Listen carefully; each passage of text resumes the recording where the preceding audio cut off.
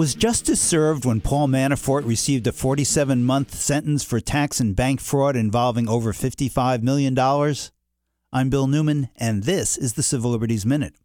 Manafort received a 47-month sentence instead of the 19.5 to 24.5-year sentence called for by the federal sentencing guidelines because the judge felt that the guidelines for this white-collar crime were too long and that 47 months in prison is a long time to be caged, which is beyond question true. What grates on some lawyers and commentators is not that Manafort's sentence was too short, but that by comparison with other sentences for less serious crimes, it was shorter.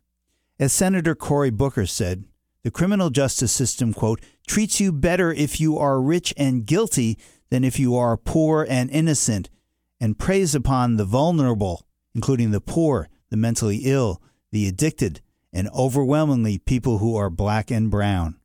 If Manafort's sentence makes this clear to the public, legislators, and judges, the sentence actually has served the interest of justice. Now as through this world